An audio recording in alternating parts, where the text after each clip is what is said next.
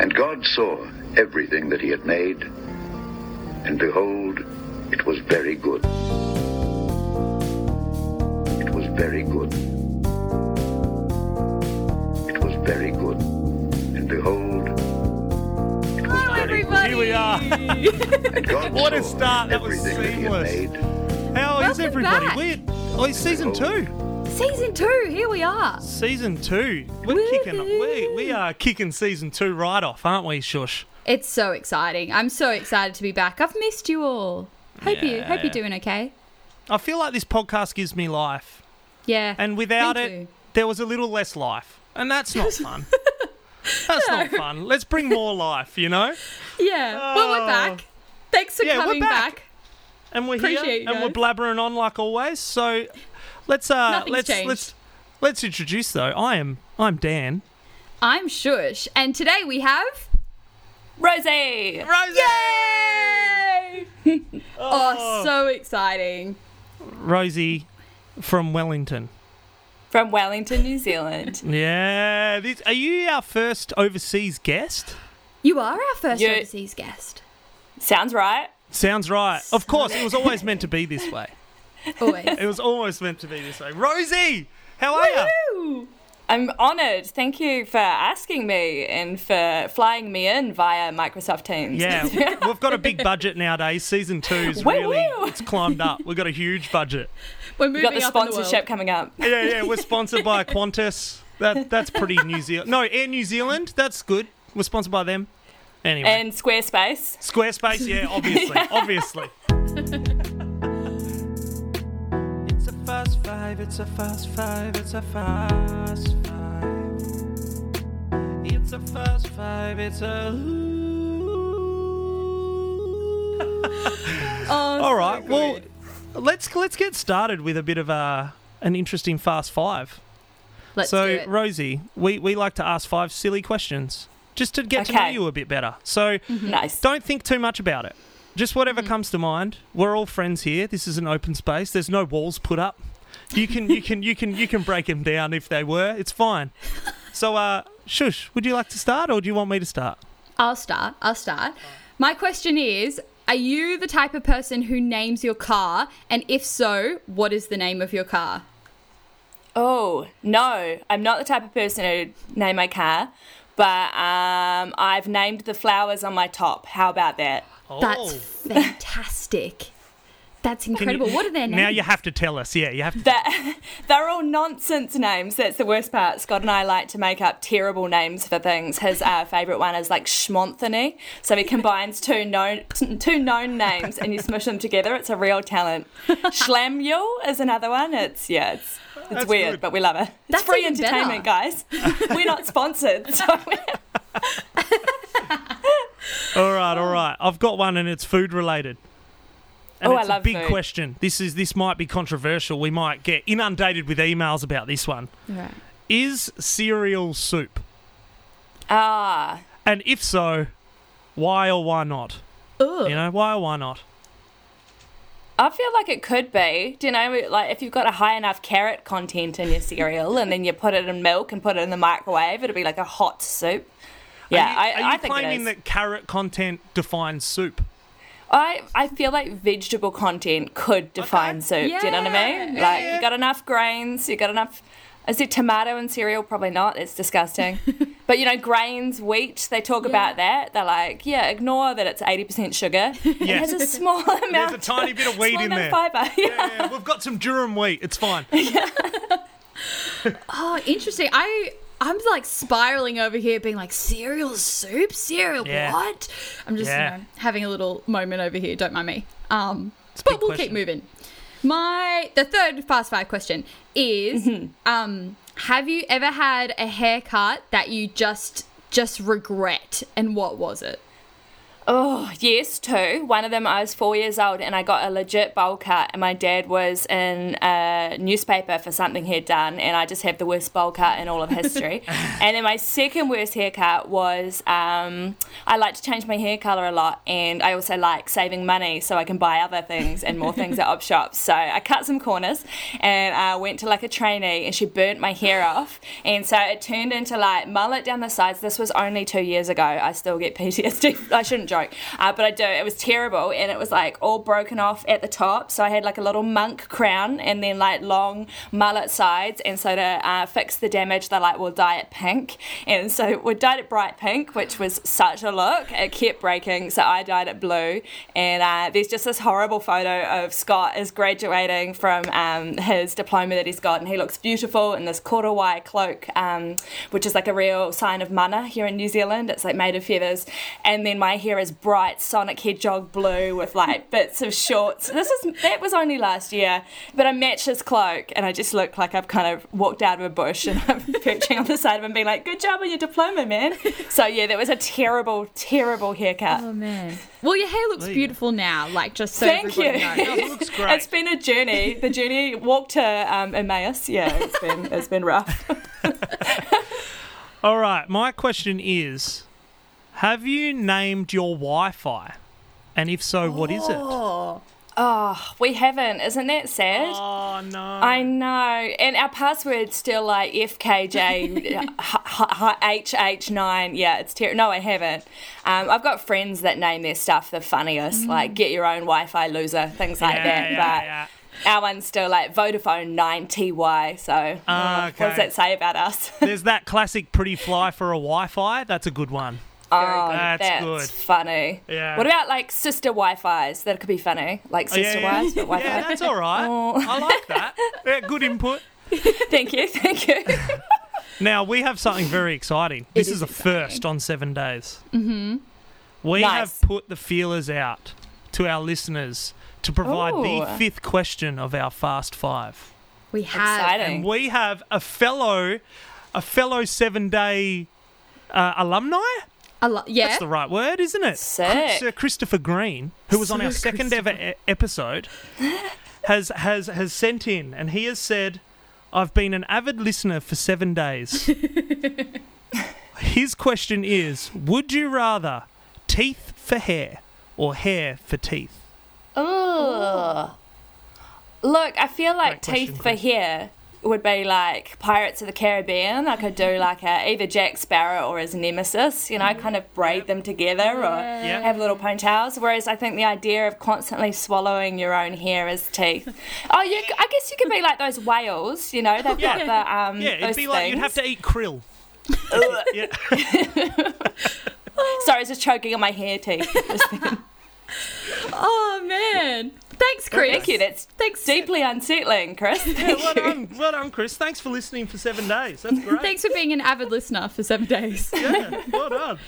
So, also, shout out though to any listeners. If you have a Fast Five question, we're going to do this every week. So, if you have questions, send it in to worshiparts@salvationarmy.org.au. Is that our email? Did I get it right? I don't know. Sounds right. We'll post it in the. I It'll don't be underneath us anyway. Facebook, Instagram. In a little bit. Find us, we're around. Especially Ask if Siri. you've been an avid Siri knows. listener for 7 Especially days. if you're an avid listener for 7 days. Well, there you go. You survived, Rosie. Well done. Fast I five made it. over. I we made know it. a bit Thank more you. about you. We know you don't like krill. It's a Yeah. fast five. It's a fast five. So, Rosie, we're so excited that you've joined us today. You're an amazing person, and we could talk about you, but we'd rather hear it from you. So, we could just So rave. I'm an amazing person. Yeah, exactly. We could just rave about you, but no, we would love to hear a bit. We call it like an origin story. We'd love to hear a bit about, I guess, your background. You're a wonderful spoken word artist, so a bit about your background in spoken word, but also as a follower of Jesus. So, what has your journey been like? And has it interlaced? Just a 5-minute overview. You don't have to give us like moment by moment, but just an overview would be awesome. Well, I was born on. No, let me see. Well, I think that something that was really beautiful about my family growing up was that my mum really brought the word of God alive in our family. So this is my mum, my dad, me and my three brothers. And so we'd read the Bible every night as a family and pray together, which sounds like it'd be, a little bit repetitive. And when you're a teenager, we didn't have like smartphones back then, so you only had landlines. Oh my gosh, I'm 1,000. But, every time someone would call you in the evening and it was like, kind of at the time when you're doing devotions together, I have to be like, I'll call you back, we're reading the Bible. And yet that was something that set me up in real good stead. Yeah, it was hard to explain, especially as like a wild teenager who partied a lot, was, then they're like, I'm sorry, I can't talk right now, we're praying together as a family. But my mum used to read us poetry, she loved Latin, and so that was a part of my upbringing. My dad is also a really incredible musician and pianist and saxophonist, and anything he touches he can play. So he's actually touring Sydney at the moment with a band doing different, kind of things. And so I learned piano growing up, classical piano, for 10 years, and it was the bane of my existence. And so, you can't really watch TV and practice. But yeah, I was at like 15, 16, I was an award-winning classical pianist. And I was also really rugged. If you guys have rugged, is that, like just a bit like dressed pretty sloppy and stuff. So I'd show up to these kind of awards competitions. And I remember once the person at the door was like, "Are you sure you're supposed to be here?" So I was like this. And that's probably like a bit of a hallmark of my creative ministry since, really, is that I create, I engage with music. God's word is alive to me, but it comes in unexpected packages that I maybe don't look or act like your prototypical, like acceptable vision of creativity or a Christian who creates in some circles. But at the same time, I've seen that bring real freedom and life for people, because I actually had an officer from the Salvation Army in Australia when I was there once for a women's conference, and she said to me, "You're the most yourself of anyone I've met." And I think that has been a gift, like, of my heritage, of my whakapapa, which in Te Reo Māori, the Indigenous language of New Zealand, and of my family lineage means like that I have been given this gift through my the women of faith in my life and the men of faith, that I am able to embody what I love about God and create out of response and worship to that without much self-consciousness. Like sometimes I'll sing stupid songs on the street to Scott, my husband. Like I really like making him laugh, so I'll make up silly songs to make him laugh in the street. And sometimes he'll be like, "Rosie, people can hear you." And I'll say to him, like, "Who are they to me? Who are they to me? Why would that matter?" And so for me, I think that's a real gift that I want to impart to others as they create, is that as we magnify God, like Mary's Magnificat, that to magnify comes from like the root word that means to uplift, to extol God, to enlarge as you would like a telescope, or go down deep like a microscope, like that we're magnifying God in our lives, and that's who our artistry is too, and we don't really have to make excuses for that. So that's part of my history and my artistry and my family and my faith all rolled into one. That was beautiful. Wow. And now, a celebration story. We will honour it all. And we want to recognise and throw honour. Yeah. Because we want to share them on the podcast. Woo! If you have celebration stories, reach out to us. We will honour it all. All right. Now, listeners, if you remember to the end of last season, me and Shush mentioned that we would love to hear your celebration stories. We would love to honour people in local cause or local settings that are doing really good things. So, welcome to our first celebration story. Oh, yeah. Shoshana, I believe you were sent a celebration story by someone. Yeah. Would you care to expand on that for everyone? I would. You know what? I'm just going to share the celebration story. So this comes from Deborah and Alan Robinson, who are the CEOs at Perth Fortress, and they say this: When COVID-19 struck, our tech team at Perth Fortress responded with, okay, so what can we do? And immediately they set the wheels in motion for what continues to be a significant and growing online ministry. Al and I are proud of this diverse and collaborative team, representing all ages, gender, and ethnicity across our core. It is truly a diverse and inclusive team. They serve tirelessly, fight passionately, and love abundantly. It's a joy to serve alongside them and see God at work in and through them. Hallelujah. Yeah, hallelujah. How cool indeed. is that? I hope that's encouraging to you people out at Perth Fortress. Yeah. And not just them either. I know this is honouring them, but also may this be kind of like a blessing to everyone who has helped out in this tech space, especially over the last couple of years. But we just want to pour out love and honour to you guys. Obviously, you've made a massive impact locally, and that is great. We love you. We love what you do. We honour you. Be encouraged. You're amazing. You're fantastic. And we want to take this opportunity on the podcast publicly to say thank you for what you do. Now, this is a great reminder. If you have heard this, you forgot that we had put this call out for celebration stories, please contact us. As we said, we will honour all. We will honour all.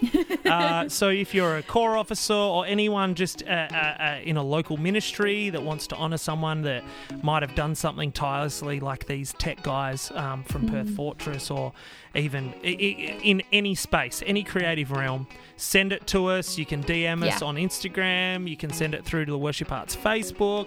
You can send it through to our email. All of those details will be in the descriptor of this podcast. But huge thank you to the Perth Fortress Tech guys.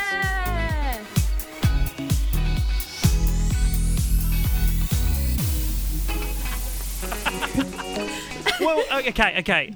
We will get really into it. But first, I want to ask something as the most, uneducated person on spoken word, right? What is spoken word? Great question. Can you expand on this? It is the most broadest question ever, but, people might not have even heard of the term. Who knows? So let's dive into that first, and then we'll go even deeper. Definitely. So we often, when I'm teaching spoken word or performing for the first time, that's something that I'll ask, and that's a very, good way to frame it is what is spoken word, because if you don't have common language, then how can you engage in a safe or a free way? So for me, spoken word, I began writing it when I was unemployed about 6 or 7 years ago. God had led me out of this absolute dream role that I had, and I was obeying God and God's voice. God's always spoken really clearly to me, and it was just a time of desperation and despair, because I was like, I can be productive for the kingdom. Why would you have me sit around my house on a couch? And so I began writing these things straight from my heart. And as time went on, I began to find that this kind of unadulterated poetry had a name, it had a form. And so around the world, spoken word is kind of an art form of performance poetry that people engage on topics that matter most to them, whether sometimes there's social or political statements that are woven through that, as that's an extension of that person's character. So really it is writing in a way that isn't bound to a particular set of rules or form like poetry is, with view of sharing or delivering, where your body, your voice, your personality actually gets infused, kind of like a bomb that goes off in the room, whether it's a flower bomb of love and joy or a bomb that's destroying walls and boundaries. So it's all, a way that someone said it to me beautifully once in a workshop is, she said, it's heart poetry. And it really is. When I think of Mary again, I was praying about the podcast before I came on today, as I'm sure you and so many were as well, was that literally when Jesus was embodied and encased in human flesh inside Mary, the result was poetry, heart poetry that flowed out of her. And so to me, I was like, when Jesus is embodied in us once again, what comes out is going to be poetry, whether that's artistry of the hand or the brush, or audio or speaking. And so that's what spoken word is, just boundless poetry out of your heart, meant meant to be shared. Yes, that is a great sum up of. You've done that before, haven't you? Not in that particular.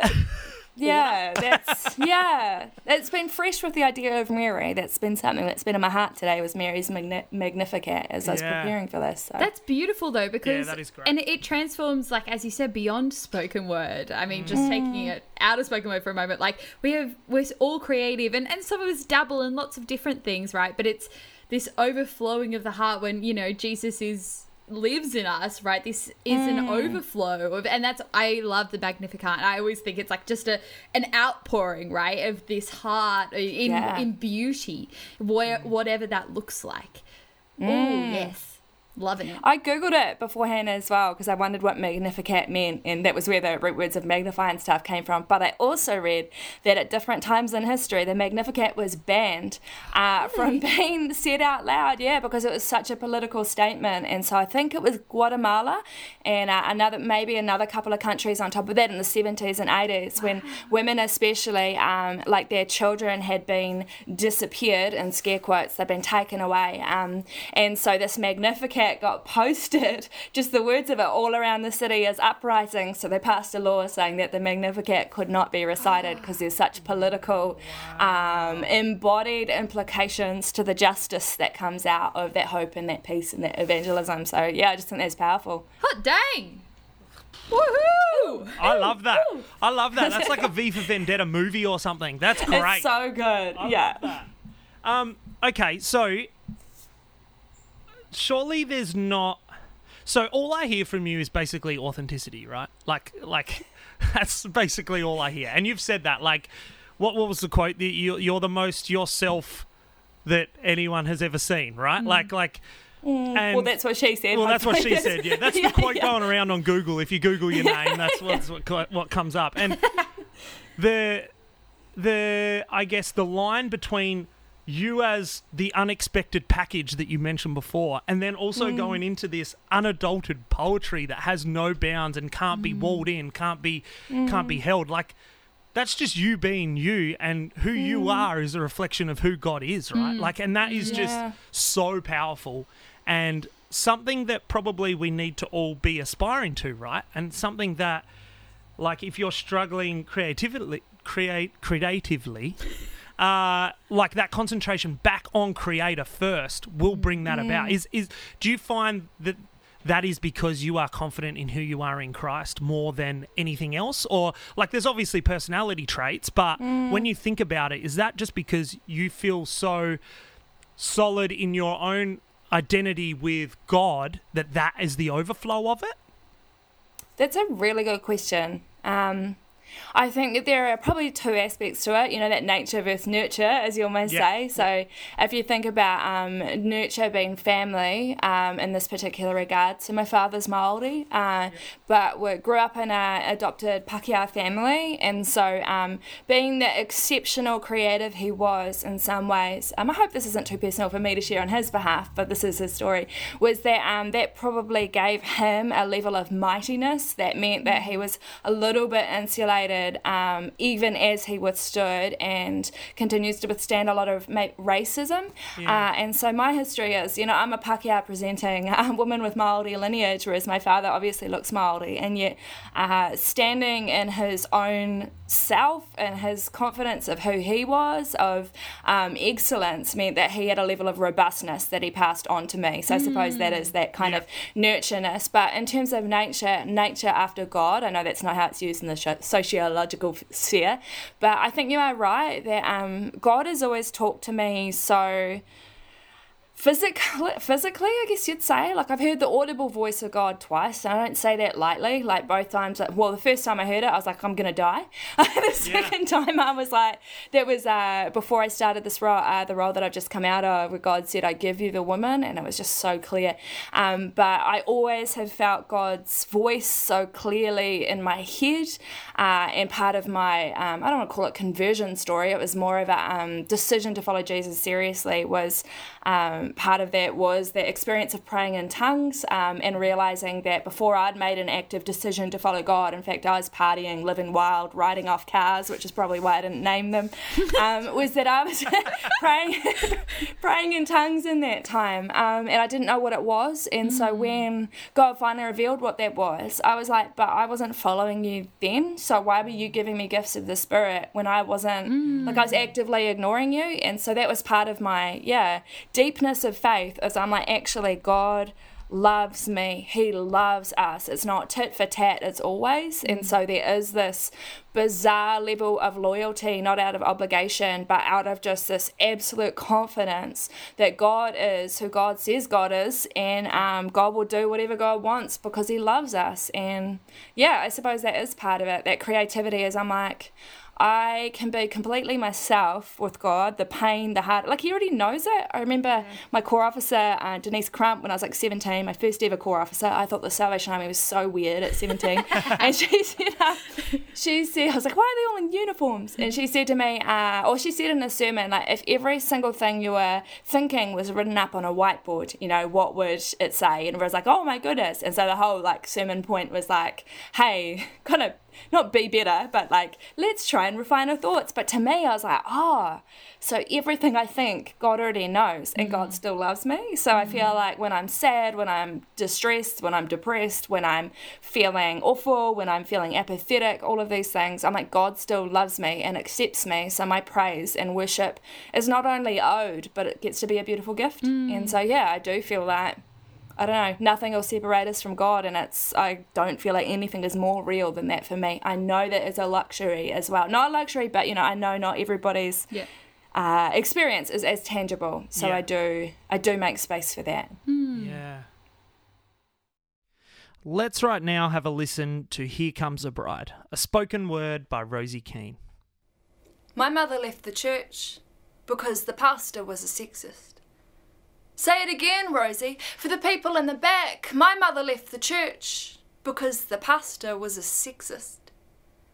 My mother, vital prophet Ruach, breath of the Spirit, singing, screaming, sighing through her very veins. Now, this is the shame. She was an organ, playing the wedding march to the King of the Divine. Here comes the bride. And yet stops can be wrought out of scripture and choke out music over time. Silence. My mother left the church because the pastor was a sexist. My mother left the church, small c, because the pastor had a God, small g, who said there wasn't enough room for the word of God, big W, big G, and you, and you, and you, and me. But that a man had to interpret and intervene, and she is just a woman, not a Margot Day with me. 7 sexist elders sit in senseless silence as the sheep, come wolf, come pastor, sets the pasture ablaze for the ladies. My mother left the church because the pastor was a sexist. Deep sigh, bone, weary, bloody feminist. Sit down and shut the front door, because the Holy Spirit already left when you began administering 100,000 volt shock treatment electrotherapy to the women and calling it ministry. We're zapping the crap out of a short circuit fried verse in 1 Timothy, send the ladies to therapy, they make me weary, and silence half the church. The Saviour has risen. He has appeared to me. Mary, tell me, where have you laid him? Mary, gardener, show me so I might save him. I brought herbs to anoint his body, so that he might stinketh not, but I can't see, because of the tears that fill my hair, that I swear still smells like spikenard sometimes when it's hot. And when I bought it, it was the strongest compulsion, and the slightest whim at the same time. But tell me where he is, I'll carry him on my own back, as he did me and mine. And I poured this on his feet. And I just wish I could have done more to save him. Why this waste, beautiful? Tasteless extravagance meets and knows this shameless grace. Why this waste, my story be told? Why this waste? It sounds like nonsense to us. Did you know that Junia was outstanding among the apostles? She was a woman leading the churches in the early centuries as recorded in the book of Romans, but the scholars got jealous, a bit hot under the collar, so they stripped her of her priestly collar and her uterus, replaced it with a collar of their own making, remaking her Junius a man. For no other reason than she was a woman. It sounds like nonsense to us. See, my mother left the church because the pastor was a sexist, yeah, but water always flows in the direction of the least resistance. So how many were really there that day? Those 7 sexist elders sat in senseless silence, awarding women nothing. See, we laud a Lord who flips tables. Yes, we laud a Lord who smashes icons, yeah, but we are Jerusalem, crying out for a conquering king while enslaving women. You want my coat? Slap my face? Let poverty-stricken children make it anyway, and I will slap you back. Many men and women line up to tell me that I'm too caught up in this equality thing, as if mutual servanthood is what's the word? Optional. And so the bride of Christ, she's subsumed into some kind of creepy caterpillar. 1,000 limbs. Not much of a body, a name brand head, silence, no authority. You try and make me salute false unity, and so I have to work hard just to know Jesus. To not be distressed beyond the point of hearing what he says to she, for in God it's we, and not let my senses be dulled by constant trauma. But look, I can't ignore it, and I am done making excuses. The first poet, when Word made flesh, came down and burrowed in a cavern this close to a woman's reproductive system, was Mary. And Elizabeth attested to the nascent king, bun in the oven, bread to be broken, soon he'll be risen. And Anna in the temple prophesied loud, a story on her lips, and Junia and Joanna and Priscilla and Phoebe and Tryphena and Tryphosa and Mary and Martha and Mary and all of these other women who knew they would give birth to more world. Knew that for once this birth in the world meant new life for them. So get in. Spill some blood, have skin in the fight, because the worst that's going to happen is, yes, you're going to die, but in fact that's the one death that's truly required. Crucified me to know crucified Christ. So get in. Because my mother, well, she raised a warrior, and my brother is the king, and my father is the brawler who overcame sin, and the same heart, the same blood, the same breath that's beating in them is beating in me. And he's called me to be a shepherd, and I will raise hell to protect those sheep, because heaven isn't filled with venerated corpses. It's filled with you, and you, and you, and we. So women, it's time. Let's sing. Here comes the bride.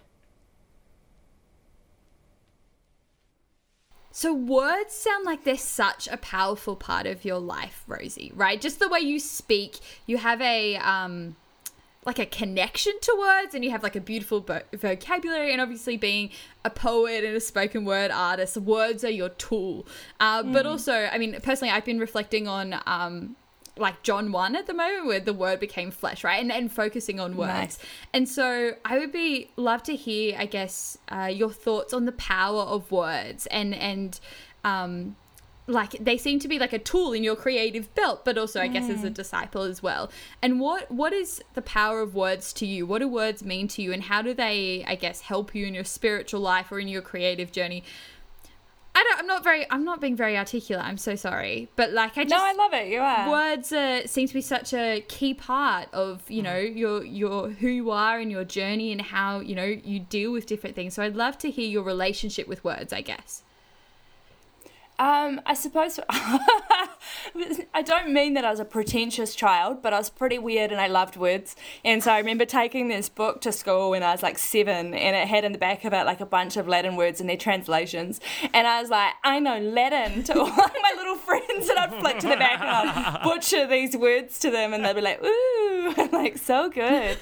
So I've always, but also they were like, stay away from me.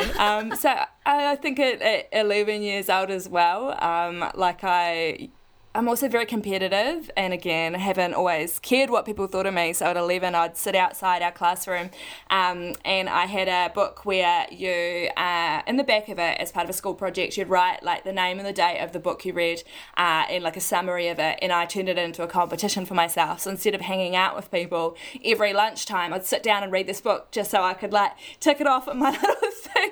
Like I love words. I do have a real passion for them, but I think that instead of seeing words as simply because they can be a weapon as well. Like I know that sometimes if we've been vulnerable in online spaces, because I feel so strongly that the kingdom of God is going to be men and women, every person finding their place, that there's no hierarchy. And so part of my advocacy over the last 7 years has been kind of combating any theology, you know, the scripture that says, and we'll tear down every pretension that sets itself up against the knowledge of God. So in online spaces, I'm trying to learn graciously to engage in these spaces where people are like, women are just only 75% human, and I'm like, well, and I get in there with my little like fingers kind of stuff.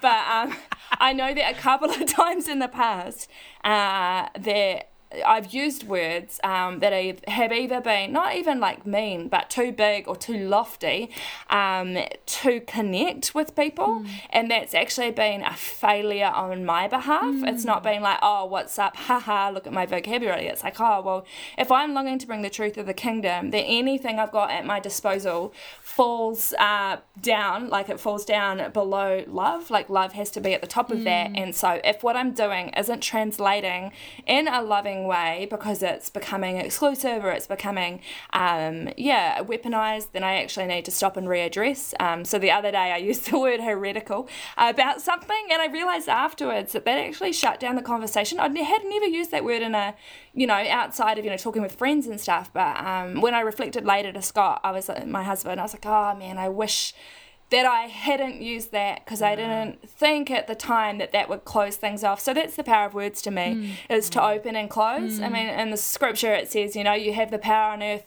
and heaven to bind things and loose them, and I think that's the same. I also think about how important it was that God didn't need to speak in Genesis, but God did.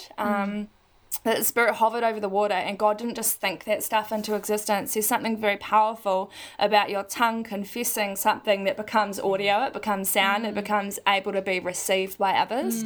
And that's my main love of spoken word. As I've taught in different countries, I've taught different age groups, I've taught at Recovery Church, I've taught at all these different spaces. I've taught, the oldest person I've ever had has been in their 90s, the youngest recently was 7, and every single person who has come to a workshop has been able to write and communicate something deep. So I'm terrible with numbers. Matthew 12:34, I only remember because it's 1, 2, 3, 4, is out of the overflow of the heart the mouth speaks.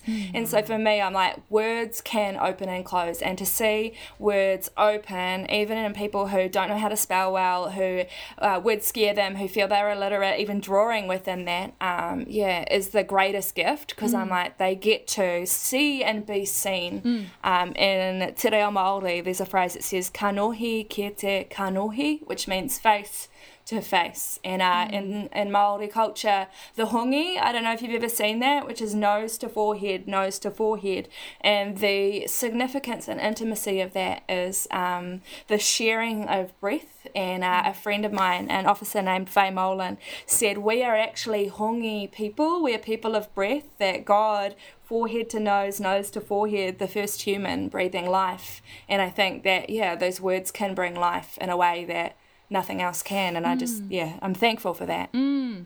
That's beautiful. That is. I want to jump on that, if you don't mind, Dan. Go. Great. I totally agree, and I think you articulated it so beautifully. And the power of words, and I've experienced a little bit of spoken word here and there, and I've seen some of your spoken words, and they're beautiful and they're powerful.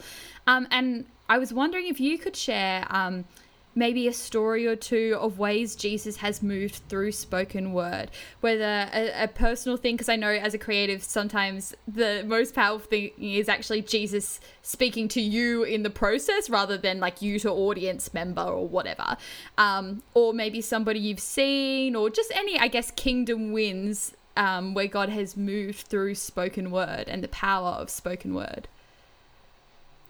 So there's so many. One in particular, which is actually the reason I'm writing my book, and I hope I do the story justice, is a couple of years ago I went down to a small corps in the south, well, not small, but a corps in the South Island, and did 2 workshops down there. And so I had been at a creative arts camp that the Army runs the year before, and we did a spoken word pop-up night, like kind of at 10:30 at night. It was like kind of edgy and fun the night the year before, and we'd set everything up.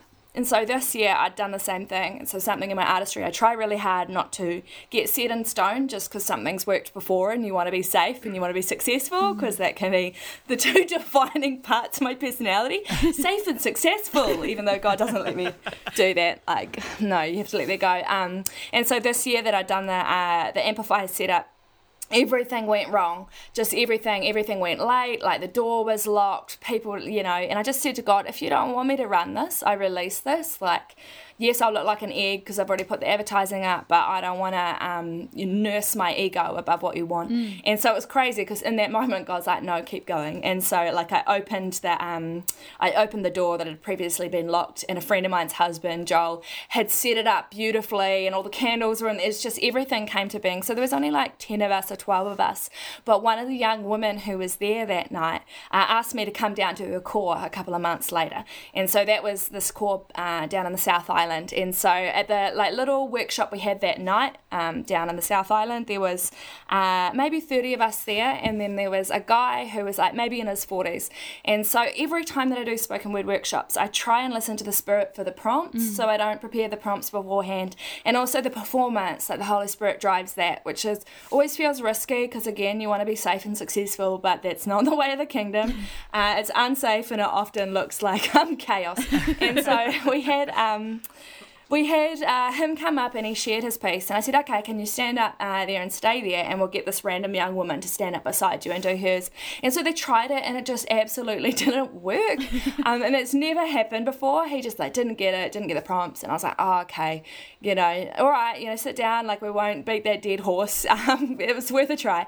And so I was like, oh, what was that about? And we kept going. And then maybe 10 minutes later, he popped his hands up. I'm like, you don't have to put your hand up. But he's like, I've written something that hasn't been one of the prompts. It's just come to my spirit. Can I please just perform it? I was like, sure, come up to the front. So he did, and it was this poem, and it said, I look in the mirror, something along the lines of, I look in the mirror, who do I see? I don't even recognise this person staring back at me, but it went on, and it's like, and when I look harder, I see it's Christ behind me. And so it was quite emotional, and so I was like, can you stay up there? And then I said to the young woman who it hadn't worked with before, I was like, can you get up? This is a new poem, bear in mind. Can you get up and stand there? And then to another young woman, I asked her to stand on the other side. I said, can you, what we'll do is we'll share the first half of your poem to the men, and then we'll do the second half of your, we'll do your poem, and then we'll do your part, the second half of your poem to the, go with me there. It became something new. So he begins, and he's like, I look in the mirror, who do I see? Who is it who's staring back at me? And so he stops, and then she does hers, and it's about, kind of the death of the old, and kind of like things breaking apart, but opportunity. And then he says, I look and I see it's Christ staring back at me. And then the girl on the other side was like, it's new life, it's autumn, It's the sun breaking through. And so people like crying, it was very quite a heavy emotional atmosphere, and people are like, crying, and I'm like, look, it's good. Like, but I'm just like, yeah, all right, you know, like, you do you. But afterwards, I don't want to say like I'm not encouraging, but I was just like, the response I didn't fully get. It was quite outside. And so afterwards, I came up to him and he said, look, you won't know this, but that man, those are his 2 daughters. And that actually their mother had passed a couple of years earlier. So this whole story became one of confusion and loss and introspection and joy and hope and possibility for the future. I'm getting goosebumps remembering it.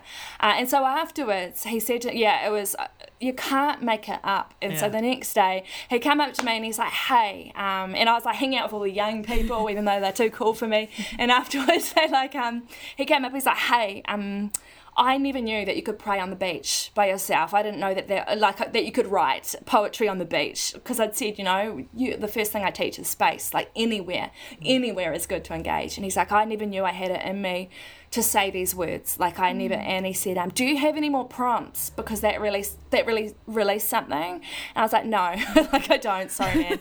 But anyway, so as I said to you guys before the show, like I resigned from my work last week on Friday. I've got to the end of the year wide open, and he has come to my mind repeatedly, because people have said to me, write a book. I was like, I have absolutely no interest in doing that. Why would I do that? But I thought about him and I was like, actually, he weighs on my heart. That was 3 years ago, because I'm like, if I was able to gift something that was a prompt, that was an open, was a yes, was a you go deeper, then that would be something I can get behind. And so that's what I'm going to do for the next 6 months, is writing, some of my poetry will be in that book. Like I've written 170 like spoken words. It's quite a lot. I don't know them all off by heart, but my main thinking is that I want to spend a couple of hours each time I write in prayer and response, in that same position of holiness and supplication, to not channel, but to dig down. The tool is called a spile, I think. It's like a metal thing. I saw it in the Hunger Games. Where they like chuck it into a tree and like the sap or the water comes out, and I want that time to like let the Holy Spirit dig into me so I can pour out these prompts. And I told his daughter when I saw her a couple of years later, and this was only a few months ago, that I'll send him the first book. Like it should theoretically be my husband or my family or whatever, but I was like, actually, who are my brother, my mother, my sisters and brothers in the kingdom? Jesus says it's the people alongside me. And I think I want him to have that, because I want to see him keep saying yes and keep being open. So that was incredibly humbling, because I was like, it wasn't about me. Like it blessed me, yes, but more than that, it was, I think, an affirmation to that family that it's not just tea and sympathy. Do you know what I mean? It's the marvelous power of God at work that can't be argued with. Yeah. Humbling. That is huge. A phenomenal story. Yeah. Like that's like the unexplainable things that happen when, Jesus does his thing, right? Like and that's what we strive for, right? The unexplainable. Like I can't explain that, but that's just God, man. It actually leads really well into something I wanted to touch on with you, which is like the difference between the prophetic and prophetic leadership. And it's something that I know, buzzwords. It's something that we as a team, we had a prayer meeting at the start of this week, and shout out to Pete and Joe Brookshaw who led us in a prayer meeting. And Pete actually brought this up with us, and it's just been on my mind ever since. And I was going to reach out to you to ask, has there been like a defining moment where you've felt something shift from an internal perspective to an outward focus? And I guess like what you've just mentioned is basically an example of that in some aspects, right? But I guess we know you're authentic. We know you just chase what God puts on your heart. But has there been a time where it's like, okay, I've been doing this. It might have been for myself when we're talking about arts and creativity. It might have been for myself, knowing God's put this on my heart, but I'm keeping it to myself, instead of actually, no, my perspective needs to change and I need to be leading other people into these areas. Have you had a moment like that, or have you had experiences like that, apart from what you've even just spoken about? Because that was a submission of self for others. But just maybe expanding on the prophetic leadership stuff. Like I feel like, obviously, spoken word, prophetic voice, like, and even just speaking to you now, like the prophetic's just oozing out of you, basically. And so I'm kind of like, can you enlighten, I don't know, you maybe have never thought about it, but can you expand on that a little bit for us? I think that, don't judge me. I'm watching The Witcher at the moment. I really love it. It has really strong depictions of female leadership and women, just women characters in general, which is sometimes quite rare for TV. But there's one part where they're learning to open portals or something, and they have to have a flower, like a living thing in one hand, and and as they are kind of trying to do this thing in the other, they say magic in the other, because they say every conjuring, every bringing up, not conjuring like witchy, although I guess it is it costs life. Do you know what I mean? And so I think that in a similar way, the prophetic, or even on an everyday level, disciples, to bring the kingdom, to live in the kingdom, it costs the old life, the old self, that there has to be a death there. There has to be that kind of words of David, I will not give to God that which costs me nothing. There has to be the words of Mary, I'm your maid, your will be done. And she literally gave her body. That I think there is in the prophetic a humbling continually. I always have a problem with the word, the phrase, like, even though I got roasted over it, but I find the phrase more of you, less of me is a little bit misguided, I feel, because God actually wants us to become more ourselves as God always wanted us to be.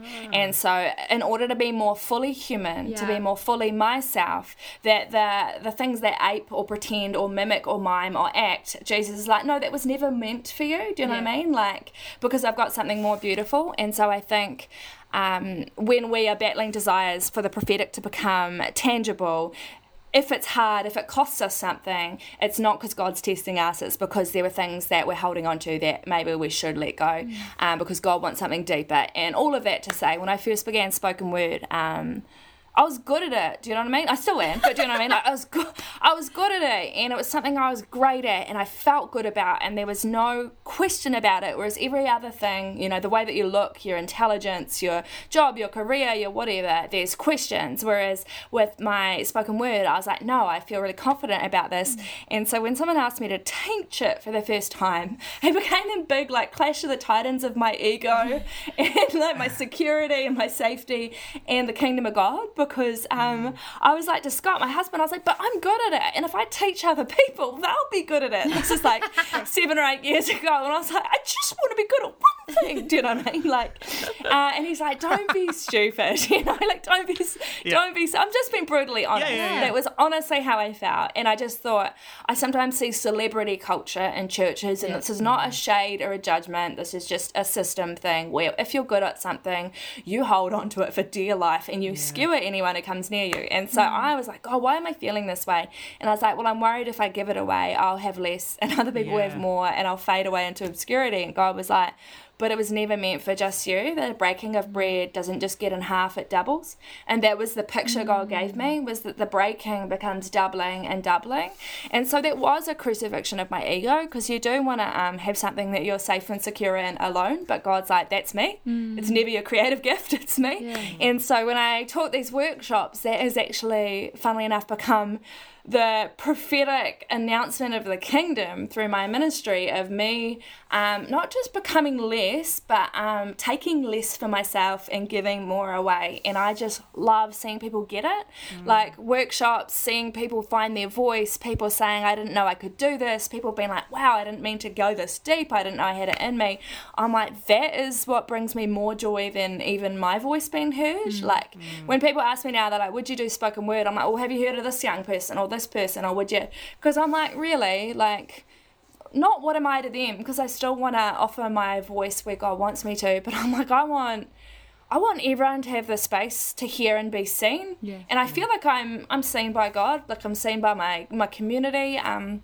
yeah, and so wherever possible, I think that that's part of that prophetic coming into being, the body of Christ, where it says, the arm, the knee, the leg, the whatever, and then it's like, and the private parts, the special parts deserve more honour, is I'm like, well, that's a verse that, like sometimes I grapple with. I'm like, how do the ones who maybe don't have the skills that we recognise or admire or care about, or people who aren't on the, like up the front shiny, well, how are we actually making space? Because God says not only do they deserve special honour, but there's something within their journeys that is of special honour to our churches as well. So yeah, I think if I want to be really honest, another thing has been leaving my job, which has been my ministry just for the last 6 years, and I've absolutely loved, but part of that was talking about the way we honour and value women and the way that we pay them as well. And I won't go any further than that, but I knew that I had to walk my feet where God was telling me to, even though it cost me something that I said to someone felt like it fit like a wetsuit, and I was worried if I took it off I'll never find anything. Again, that common theme, safety and security, I'll never find something that fits as well again. But how a friend of mine, Captain Missy Ditchburn, said to me, how can you ask women to trust you and to seek justice for themselves if you won't seek it for yourself? And so that's been part of that prophetic, is sometimes it's beauty and grace and opening doors and saying yes, and sometimes it's closing and ending, and that endeavour, putting it back away here and walking out into the unknown and the mystery. So I feel like that's been the prophetic coming to pass, that it's not just a matter of words but of spirit and peace, and sometimes war as well, to the old ways. So yeah, that's a bit of brutal honesty on my behalf. Thank you for sharing. Thank you. Yeah. That, like, I don't say this on the podcast. I don't think I've ever said this, but I truly believe, like, the Holy Spirit was speaking to people as you were just speaking. Like, it was never meant for just you is such a powerful line, and it spoke to me as you were speaking, and just that perspective shift, I think is a really good practical takeaway from what you were just talking about. I don't know where I'm going with that. I just thought it was really powerful, so thank you for that. Thank you. Thank you. Hard one. Yeah. Yeah, absolutely. Yeah, and I think as creatives, it's interesting, right? Because it starts personal. We learn a skill, right? And it's just you with a guitar playing in your bedroom, figuring out chords, being like, okay, that was wrong. Yep, great, blah, blah, blah. And then you gain a bit more confidence, and you might be playing with others, but it can still be that very like internal perspective of like, I'm just trying to go.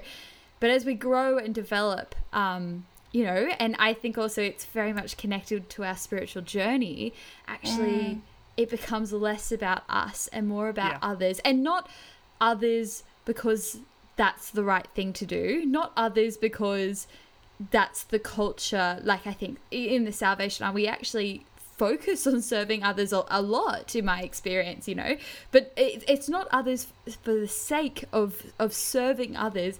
It's like through God, if that makes sense. It's an outpouring. It's being a vessel for Jesus to come and use. And so I think, it's something I've been thinking a lot about lately, and it's that shift, and not because it's what we do, but because out of love and out of response to God and what he has done for us and who he's calling us to be and calling us to do, and about being obedient and to his spirit and where that he is leading us, and living with open hands, right? Which is so not easy to do. We just want to be like, I've got it, I'm great, here we go, life is okay, but actually be like, just letting go. I'm doing actions with my hands. I've just realised we're a podcast and no one can see me.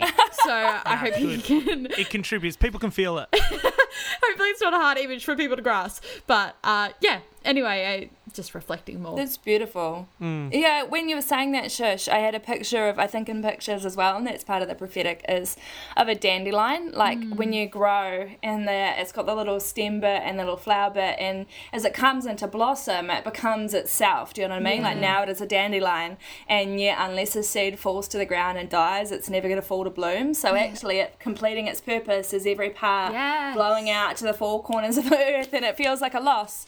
I read this beautiful quote from a woman who I can't remember the name of now, but she said, she's a poet as well, and she said, may you see each ending not as a death but an opportunity. And I think like that was just, you know, when you think of the dandelion, like it's just everywhere. And I wrote a poem that I haven't shared online yet, but it was about, you know, leaving the ending, the death, because I have felt like it's a death, do you know what I mean? Like it's rough to leave something you love, but part of the poem was that perfume. Oh, I hope I don't cry. But it's okay if I do, because emotions are great. But the perfume is made to be poured out and smelt and to disappear and dissipate and be inhaled and to fill lungs. And that it's, once it's freed from its pretty prison, that it becomes who it's really supposed to be. Like it completes its mission. And so I feel that is not just a single life, because all our lives are called to be poured out, but it's our actions every day. A guy who works at Creative Ministries in New Zealand, Chris Singh, was saying that it's in an interview we did recently with him about women who've influenced you. He said it's, you know, choosing the right thing every day, and it's just the little thing. And so that, for me, I think is how I've built not just credibility with others, because that hasn't been my main thing, but confidence in who I am and my relationship with God and my creativity is, to the best of my knowledge, I have done the best I can with what I have to say yes to God. And I used to be crippled by fear with Jeremiah, can't remember what it is, but where it says, for the heart of man is desperately wicked and deceitful above all things. And I'm like, look, if there's anyone who's secretly worshipping Satan and doesn't know it, it's me. Do you know what I mean? Like, I used to be like horrified as a young teenager that I was just deceived. You know, grew up in a church, a Baptist church, that had a lot of that fear-based thinking. But then one day I was just like, I just felt the Holy Spirit be like, just choose what's right, what you and if you're wrong, like, I'll correct you. And I feel like that's part of the rigidity, or the bit where we're stuck in tar, you know, the old tar pits from back in dinosaur days or whatever, is that, like, if we are too afraid to be wrong, to apologise, to repent, to make amends, to reconcile, then we're never going to take risks and we're never going to be authentic, because we're worried our back will break. And something I thought as well is, like, we talk about having a spine of steel as if it's a pole down our back. Like, I have to be courageous, I have to do this, I have to keep going. But actually a spine is however many vertebrae. And, like, it's disc upon disc upon disc. So when these foundations of my knowledge and my hope in God and my faith in God are all, like, solid, it means that even if I slip a disc and it's painful, God can, like, keep working in that. So I don't need to be rigid, I don't need to be fearful. It helps me be a little bit freer from judgment of others. I read something great today that said, look, you know, like, as radical feminists, as feminist people who long to see the kingdom of God through women and men coming together, we are not criticising individuals all the time, we're hoping to criticise the system. And so for me, when I think about the church I love, the Salvation Army that I love, the movement that I love, the church Big C around the world, I'm like, I want those systems, the rod to be taken out of our back, because what do rods do but beat and, you know, form like inflexible framework. And I want those individual articles of faith, those things we believe, the articles of war, whatever it is, to mean we can be fluid. And like Pip's interview, her 7 days, like, so we can dance and we can be fluid. Like, I think that is the call and the mission of we're called a movement. Do you know what I mean? We're not called a structure. We're literally made to move. And so that's my hope. Yeah.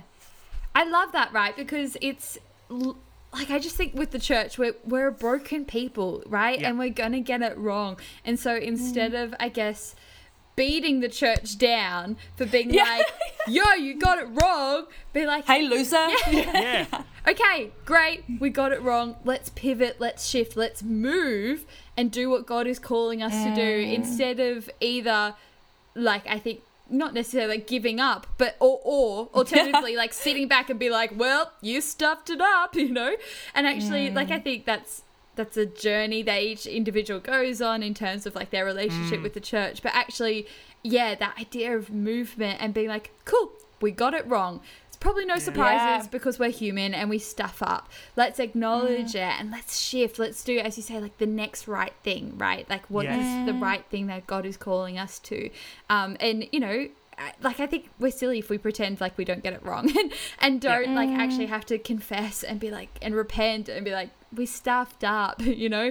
But let's have grace, the same grace Jesus has for us on each other, and be like, hey, let's receive that and adapt and shift and move forward into what God is calling us the next right thing to do. Yeah, that just resonated with me. Externally processing here. I love external processing. I'm all about it. It is very Frozen 2 as well, Shush. I know. Do the next right thing. Great song. Great song.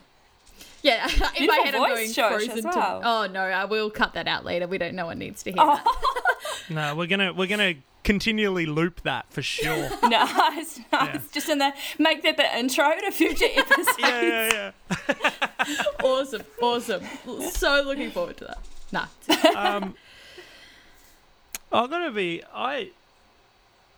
I think we can probably almost leave it there, Shush. Are you feeling that? I'm feeling like yes. I am feeling that.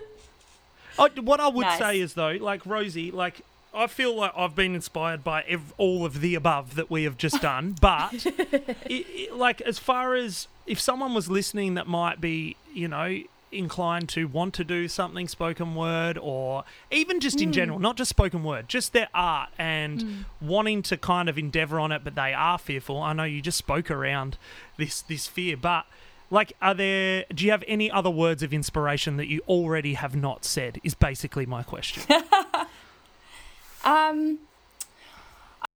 Release, yeah, a lot of my poetry is, all of it is honest. Some of it's celebratory, some of it's mourning, some of it is ruthless.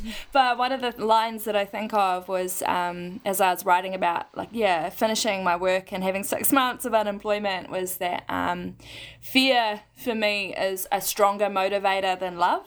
You do know what I mean? Like sometimes it honestly can be. And so really when we think of choosing not to create or wrestling or struggling with creating and choosing not to, you have been motivated by something, you have chosen something. So and I understand that because there is fear of being judged and fear of everything else, but actually I believe that the Holy Spirit, when we spend time with God and really in the Word, however you like that, whether that's journaling or reading Bible or audio Bible or whatever that is, even like inspirational quotes of the scripture you read on Facebook, is like that will, perfect love does drive out fear. And it might be just as we talked about, that little decision, the next right thing. Maybe it is just being like, well, I can't be entirely fearless or entirely anxious, not anxious today, or not, but that in this one little moment, I'm going to do one little thing and I'm going to try and not let fear motivate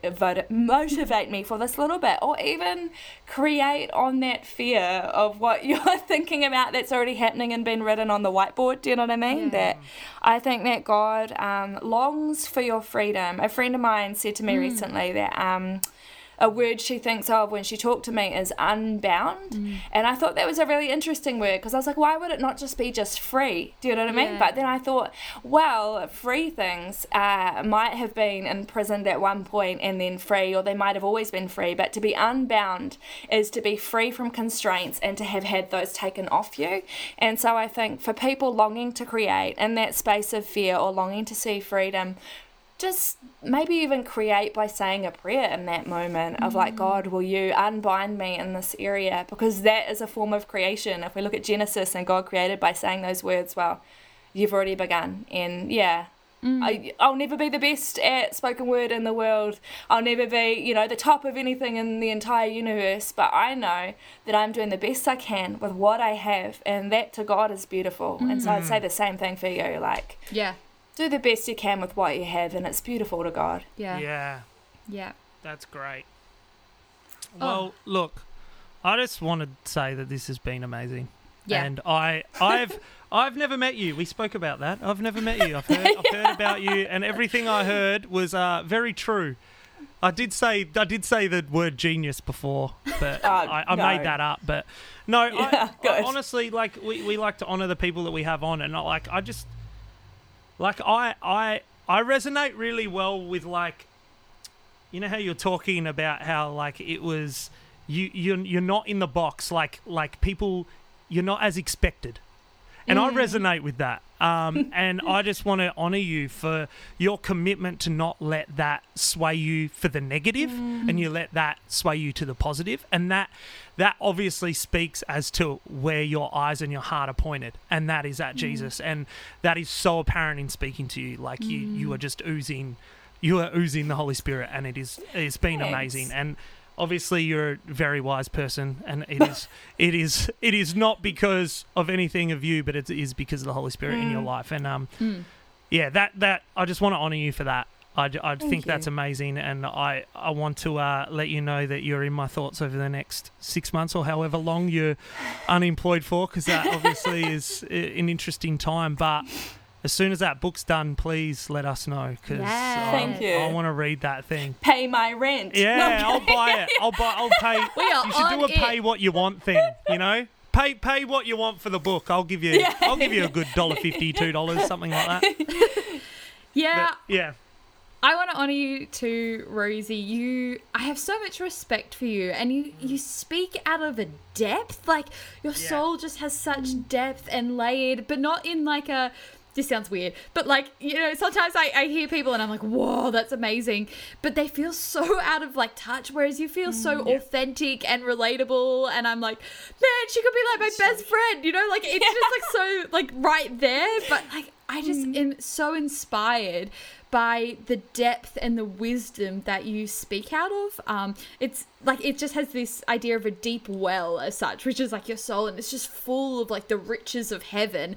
And that is just so, and it has poured out today. And like, I know Dan and I are sitting here being like, just overwhelmed by like, oh my goodness, this is amazing. And I'm sure listeners as well are like, wow, she just speaks out of a wealth. And I want to thank you for that. And, you know, I know that comes, that doesn't happen overnight, and that doesn't happen like just accidentally. That's like in time with Jesus, like alone for years and years, and communion, rich communion with him, in the good and the sucky and the everywhere in between, you know. So I just want to say that, like, thank you for being obedient to the Spirit. Thank you for coming and sharing with us today. It has blessed me abundantly, and I'm sure it will have fruit for the kingdom that we may not know about, but you know, God will use in whatever way he's going to use it for his kingdom. So I just want to honor you and say thank you. Thanks, Josh. Hey guys, thanks for listening to 7 Days. We hope you enjoyed that episode. It was a good one. So Dan, if people liked the episode, what can they do?